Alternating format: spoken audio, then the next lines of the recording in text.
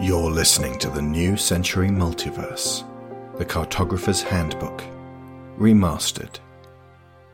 Section 9. Accounts from the Field. Here you will find first-hand experiences of members of the Reunified States Army and Cartographer Scouts. As with the rest of this book, they are included to better illuminate the situations you will be facing. Tabitha Chorley, Lewistown, Pennsylvania, January 23rd, 1882. As a bone collector, my task is one of the less pleasant to carry out, and even discuss, from the range of professions available to an American woman in 1882. All of the towns, villages, and settlements we pass through, if not occupied by humanity, must be cleared. Often this means dispatching the Wendigo population residing there. If that is the case, then the remains we find of the former residents are, in no uncertain terms, a congregation of bones. It is my task, with the men and women under me, to go house to house, room to room, cellar to attic, to gather the dead.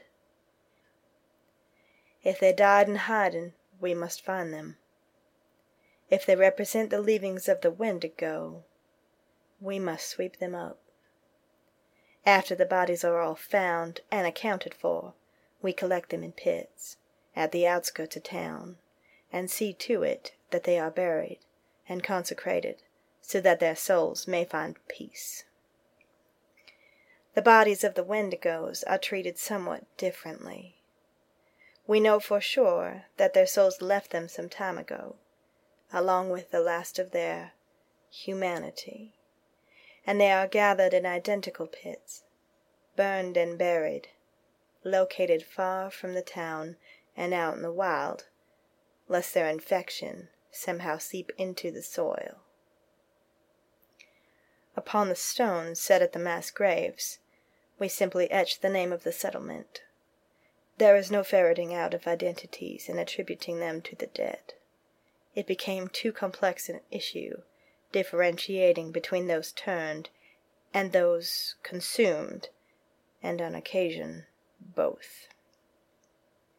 It also weighed far too heavily on those around me to sift through their belongings and imagine each person alive and well, only then to be forced into reckoning upon the circumstances of their death. Too many stories, too much truth. We have enough sadness of our own without bearing the burdens of the strangers whom we meet, now departed. I am asked why God would do this. Why does he punish us so? Where I was born in Sharpsburg, we were raised to love him and praise his name.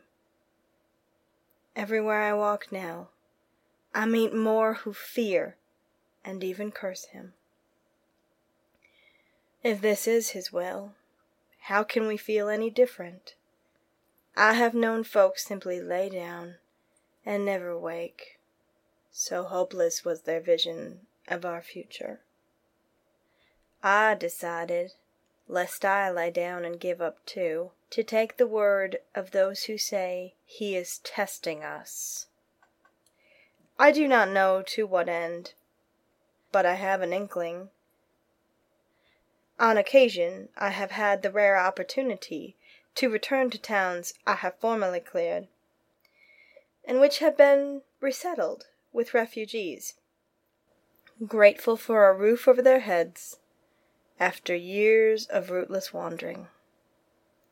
The chimney smoke, the smell of cooking stoves, the sound of playing children, born in the Wendigo years, the candles at the windowsill, the smiles of those who know what my company and I had to do in order to provide their new home. That is one more step to my passing his test.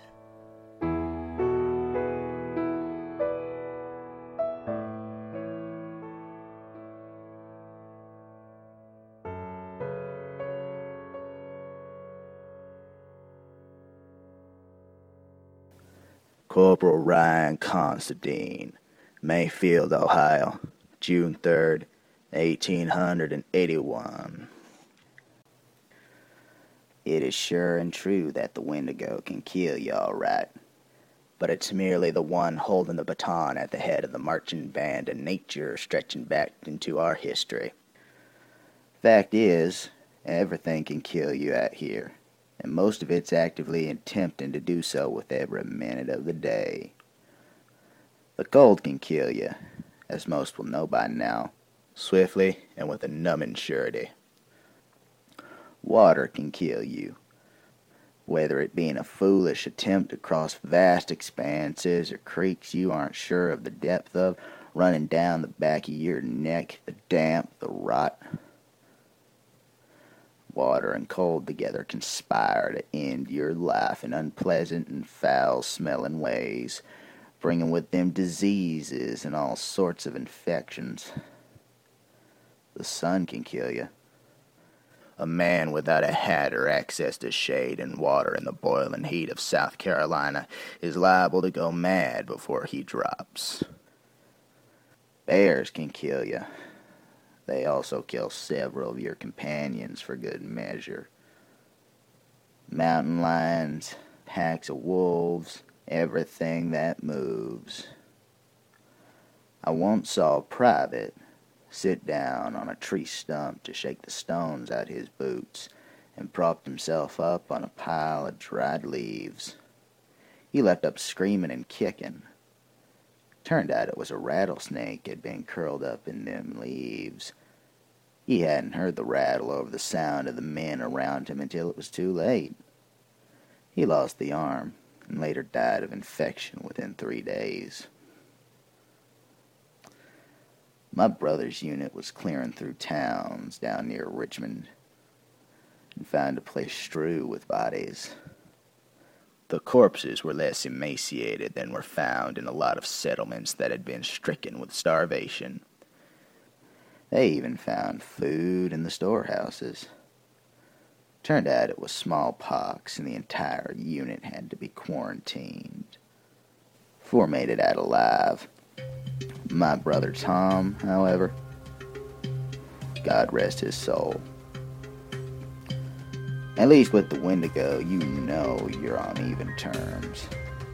It can kill you, but you can stick a knife into its guts. Better yet, a bullet in the forehead before it gets to you. No man, however, can banish the cold, the rain, the burning sun, sickness, despair. A man can only guard against them and pray he's done his best.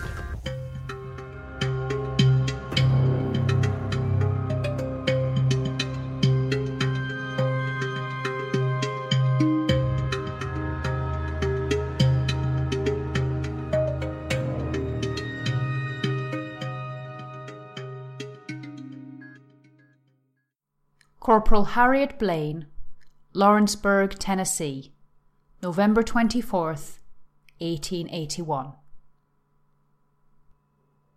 In a small settlement in Pennsylvania, our party came across a sorry situation that I speak of now in order to cultivate understanding of the actions of desperate people.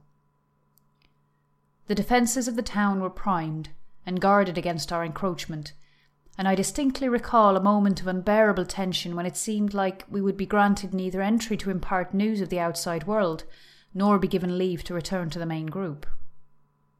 It was, in fact, only the actions of my lieutenant, who very slowly, announcing his every move as he did so, placed every weapon he had upon him on the ground, and walked with deliberation and utmost calm, with arms raised and palms open, to meet their leader. There was some discussion, and I avoided the eyes of the men and women with rifles trained upon me. Instead, I fixed myself to my purpose of aiding and informing the pockets of survivors we would continue to meet. Lieutenant Williamson then beckoned me over, and we sat with a small group of them. They accounted for many years of isolation and fear, fending off multiple Wendigo attacks and trying unsuccessfully for a long while to make the land more agreeable to growing vegetables and grain. Harsh winter and blight, along with the Wendigo's obliteration of the majority of the nearby livestock, had made a feeding of the town people a mean exercise. When in 1876 17 of their number were dead but not yet in the ground, a meeting was held. It was here that a man I will not name first put forward the idea of sustaining the living with the bodies of the dead. This information was revealed to us with not undue shame and open weeping. I could tell from Williamson's face that this was as hard for him to bear as it was for me.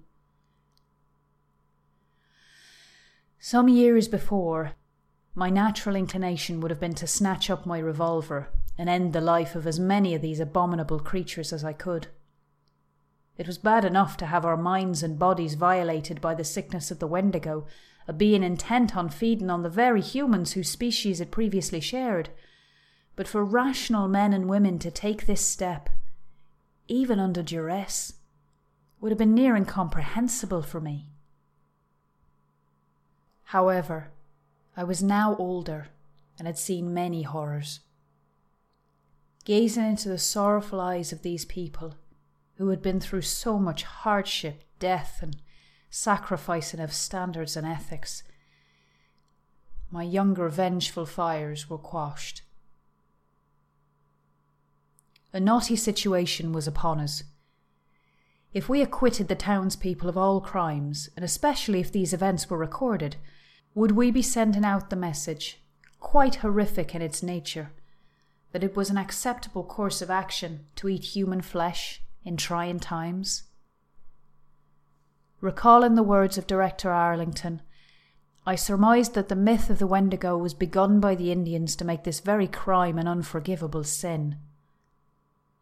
On the other hand, if, feigning compliance, we retreated to the safety of our ranks and sent in a contingent of soldiers to wipe these cannibals from the face of the earth, would that rob us of potential allies?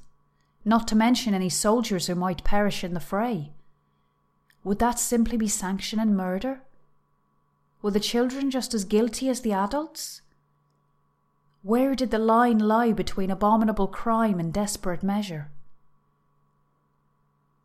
Lieutenant Williamson and I discussed this in safety far from the settlement.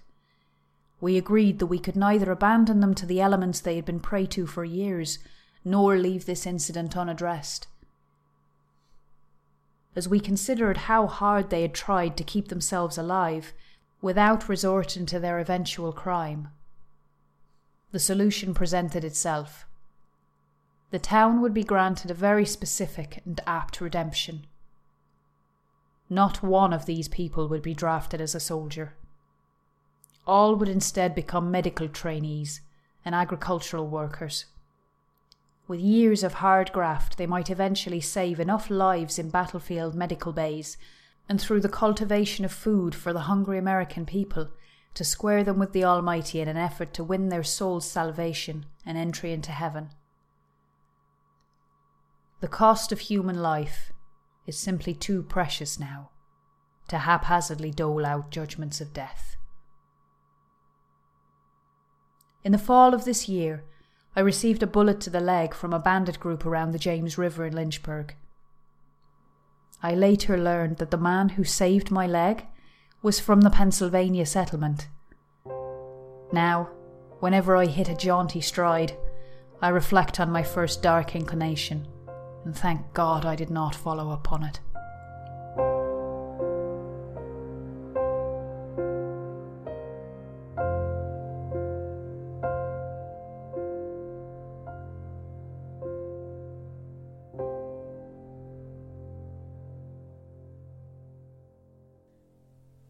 Captain Annie Oakley, Missouri, January 1879.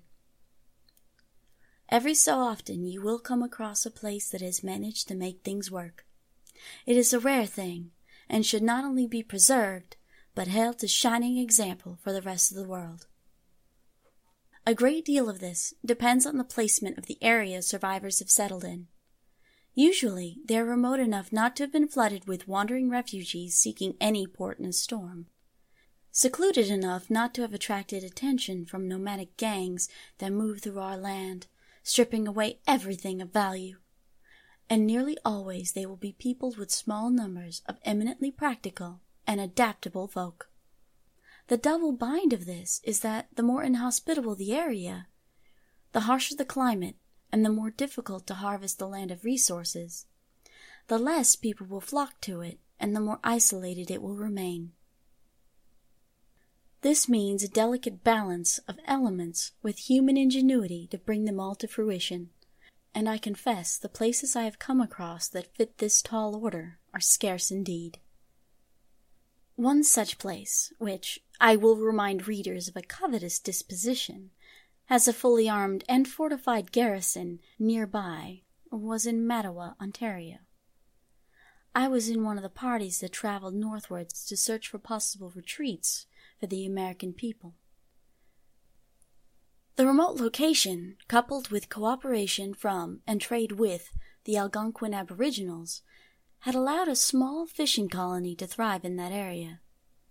Any and all sightings of the Wendigo were followed up on, and dedicated hunting teams were sent out to track them down. We stayed with this group for some time before pressing on, eventually returning to emplace the military outpost. What I found most heartwarming was the acceptance that existed in this camp. Though many had pitched up there after bearing witness to the horrors of the panic in our cities, fear had not taken hold of them. They simply took the Wendigo as another element that they must react to with corresponding vigor in order to survive. They had woven the creatures into the fabric of their day. They were not waiting for rescue or salvation. This was simply life moving on, just as it always had.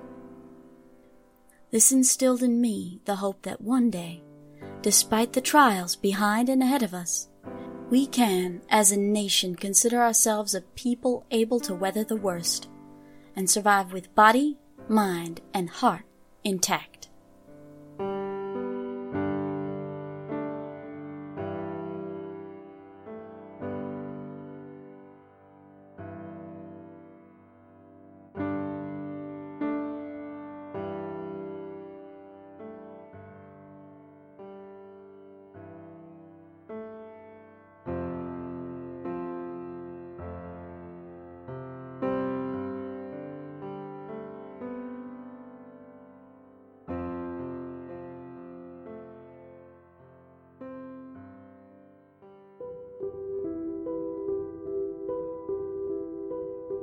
You have been listening to Section 9 of the Cartographer's Handbook, Accounts from the Field, written by Alexander Shaw.